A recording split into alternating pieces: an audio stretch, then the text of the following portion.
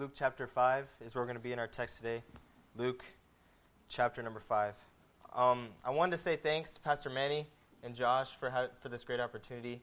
I love the service so far. It has been amazing. Great music. I love the congregational singing. Everybody loves it. The great piano. It's awesome. I'm so happy to be here in Australia. It's my first missions trip. I've never been outside of the U.S. till now. So Melbourne is the first time I've ever been outside the U.S. So you guys are the first people I've seen. So I want to thank you guys for just being so welcome, and all the people I've talked to. It's been a great time. A little bit about me before we get in. I've grown up in a Christian home. I was born in Nevada, over in the U.S., and I'm studying at uni to be a pastor in ministerial, and God called me here to Australia when Dr. Busey, one of the teachers over there, came up and talked about Australia in the class that I was in, and I talked to Dr. Cerrone, and we somehow got, in like 2 days, I was on the team, and now I'm here. So it's been a great time, and I'm so happy to be here with you guys today. Let's have a word of prayer, and then we'll get started. Father, we love you, and I thank you so much for who you are and everything that you've done. I thank you so much for the people here and the great ministry that you've brought up over here in Australia, Father. I pray that you be with this word, open all of our hearts to it, open my heart to it as I'm speaking, Father, and pray that you speak to all of us, Father. In Jesus' name, amen. When I was in grade school, I played basketball on the basketball team, and during practices, our coach was a very loud coach. Apparently, Americans have a stereotypical loudness about them, and so my coach was a very loud coach, and he would like to yell at us when we do things wrong. So there was this one guy, and he could not do anything right. So he would get the ball, and he would take one bounce of the ball and then shoot the ball. And the coach would stop the whole play, and he's like, don't, stop dribbling the ball. I don't want you to dribble the ball. And he's like, okay. So then we'd do the play again. He'd run around the screen or whatever, get to the corner, and catch the ball, and he'd dribble the ball and shoot. And the coach, again, would be like, stop. I don't want you to do that. I don't want you to dribble the ball and shoot. It takes away from the timing on the shot. So stop dribbling the ball. Okay, so then they ran it again. And he ran it around, and he came around the screen, caught the ball, and he dribbled the ball again, and he shot the ball. And then in the middle of the air, for some reason, the coach had like a jersey or something in his hand. He threw it on the ground, started yelling at him, and he's like, stop dribbling the ball. I'm going to make you run for the next rest of practice because you didn't listen to me. You did not listen to me, so go run. And he didn't respond to his word obediently. And today in our text, we're going to see that Peter actually did respond obediently to God's word. We're going to see that God wants us to respond obediently to his word and whatever he's trying to tell you.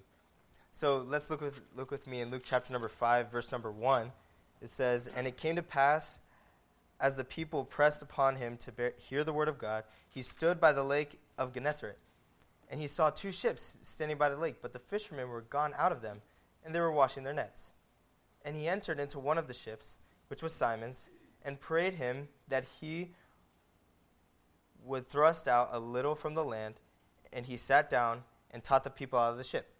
Now, when he had left speaking, he said unto Simon, launch out into the deep, and let down your nets for a draught. So the first thing that we see here, knowing that we need to respond obediently to God's word, is that we need to respond obediently when it seems unreasonable. When it seems unreasonable. Does it feel like a lot of times God's telling you something and you're like, God, why do I need to do that? Like Maddie said earlier in her testimony, it's like God was telling her to go to missions. Why do I need to do that? That seems completely unreasonable. Why do you want me to do this? And Peter here is in the exact same boat. Jesus, at the early part of his ministry, was teaching and going on and on throughout the valley, and he's teaching and preaching. And he didn't have any disciples yet. And Peter and them, he found the ship. He sits in the ship, and he teaches from the ship, so he has more volume, right? And he teaches, and then as soon as he's done, he tells Peter, okay, I need you to drop your fishes in the net. Now, this is during the day. And Peter, he's a fisherman by trade, right? So Peter, you think it from his perspective that he he's hearing a preacher man tell him to put his net into the water. Now that seems completely unreasonable, right? Like, I do it by trade. This is my job. I know what I'm doing. And this preacher man is telling him, Peter, I want you to drop your fish nets into the water so that you could get some fish. And let's see what happens down in verse number 5. And Simon, answering, said unto him, Master, we have toiled all night and have taken nothing. Nevertheless, at thy word, I will let down the net. He's saying that I worked all night. I'm a fisherman, so I fished when you're supposed to fish at night. But Jesus here during the day is telling him, drop the nets into the water. Completely unreasonable in Peter's eyes. But nevertheless, at thy word, I'm going to do it. He responded obediently to what Jesus had to say to him. And then we see down in the next couple verses, and when they had this done, they enclosed a great multitude of fishes, and their net brake. They brought in so many fishes because he just responded obediently to the word of God, to the word of Jesus. When I was in the first year of uni, I went to a camp down in Indiana. So Indiana in the U.S. is a part of the states where it's just all cornfields. I'm used to the city. I grew up in Las Vegas, and so I'm used to the city. It's all cornfields, all kinds of stuff I'm not used to. And I had to wait a couple weeks before I went to Indiana. So I was at home, serving in my church, doing all these different things for the church, and then I had to go to Indiana. So I drove from West Virginia, where I flew in, and drove up to Indiana. So as I'm driving there, I just am thinking, why in the world am I here? Like, this is the middle of nowhere in cornfields. I could be at home serving at my church where I was at. But I was sitting there like, wow, I do not want to be here. It just seems completely unreasonable why I was going, because I was already serving church. There was already kids growing at home, and God wanted me there and not in Las Vegas. And we got to the camp, and we were in this eating room, and sitting there with all these new people, and he's talking to us about how we need to, this is what we're doing, this is how you deal with kids, you know. They do his training week. About a couple days into the training week, it hit me. Like, God wants me here. And God told me that he wants me here as I prayed about it and all the peace, and he told me that he wanted me here. So a couple days in, I'm like, God, okay, you want me here. I'm going to go all in. I'm going to do what you wanted me to do.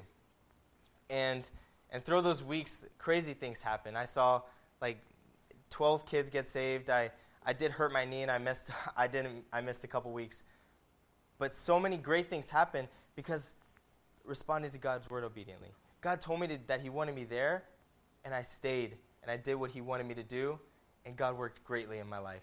And he could do the same for you, whatever it might be. Does the thing that God is telling you to do seem unreasonable? Does it seem like, wow, I don't know what I'm supposed to be doing. I don't know why God wants me to do this. Why do you want me to go through that door? It's because he wants to use you greatly.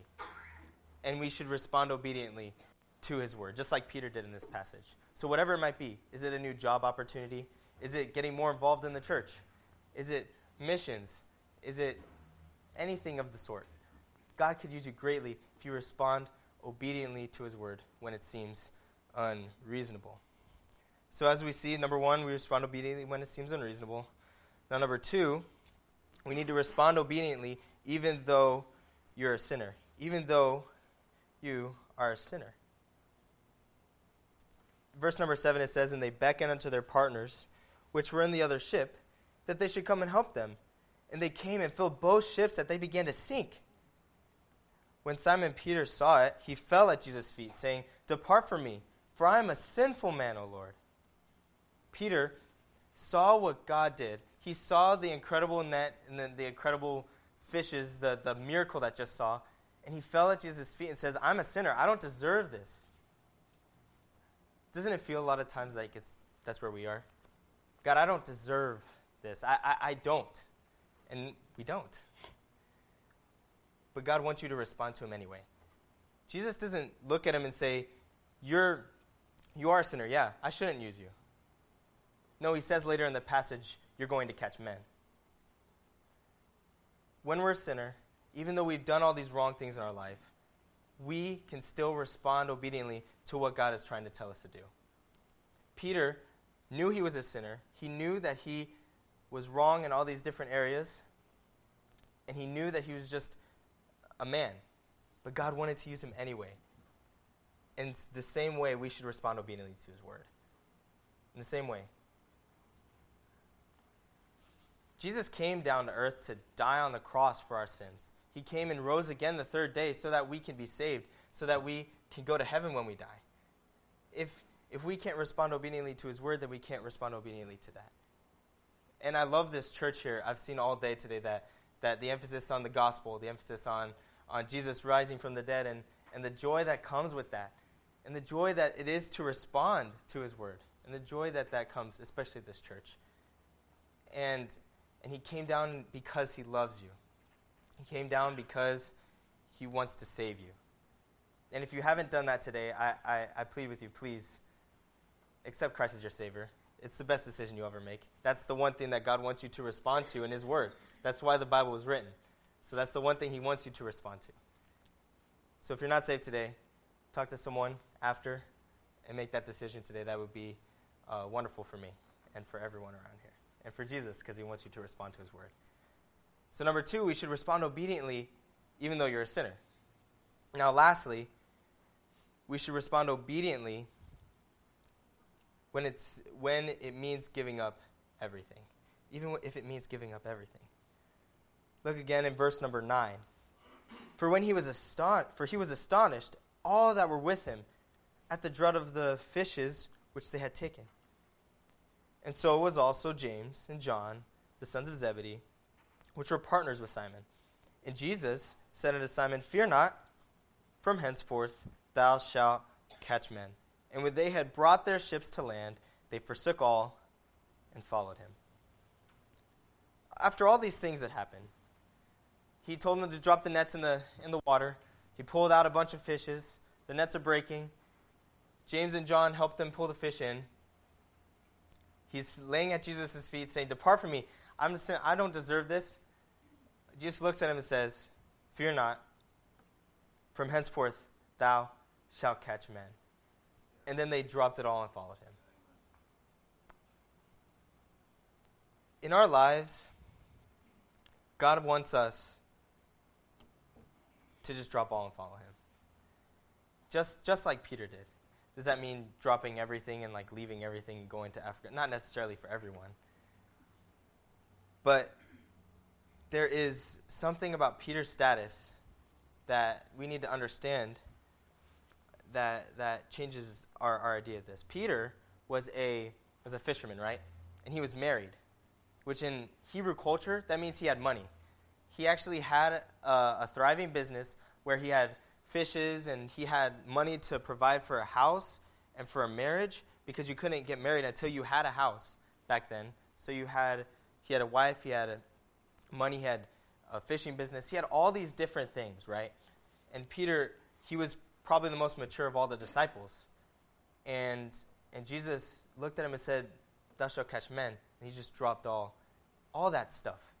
All that, money. All the house. Even his wife. And he just followed Christ.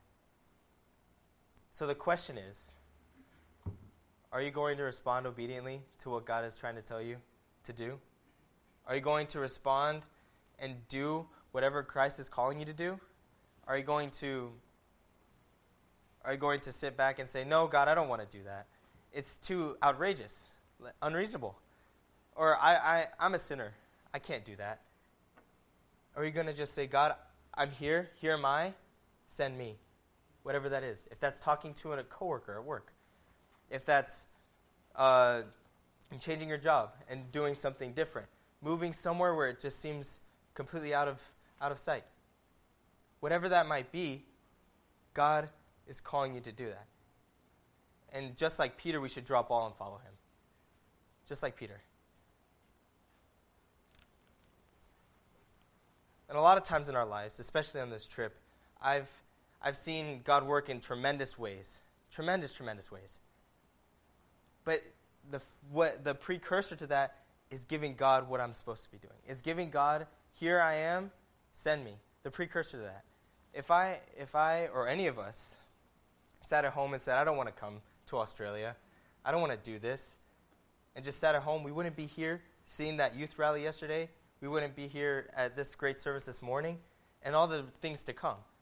We wouldn't be here if we didn't just respond to God's word and say, here am I, Father, send me. So, will you do that today? Will you respond obediently to God's word? Just unlike the guy that was running around and dribbling the ball multiple times and not listening to him, and he suffered the consequences of running all day, and he did like 10 or 11 suicides. It was pretty bad. And he responded disobediently. Are you going to respond obediently to God's word? And take that step, whether it seems unreasonable. Like, if it seems like, wow, that's crazy, that doesn't make any sense, are you going to do it anyway? Even though we're a sinner, and it just, like, I don't deserve any of this. But God loves you anyway, and he died for you anyway. And he wants you to respond because he loves you. And lastly, what if it means giving up everything? Just like Peter, and he dropped it all. He had a house and all these different things that he had. Will you respond to God obediently today? Let's pray. Father, we love you. I thank you for what you've done. I thank you for this opportunity. I thank you for Pastor Manny and Josh as they lead this church. I thank you for this ministry that you have here, Father.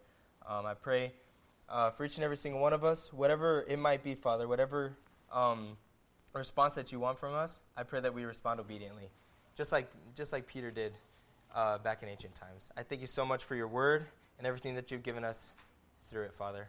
In Jesus' name, amen.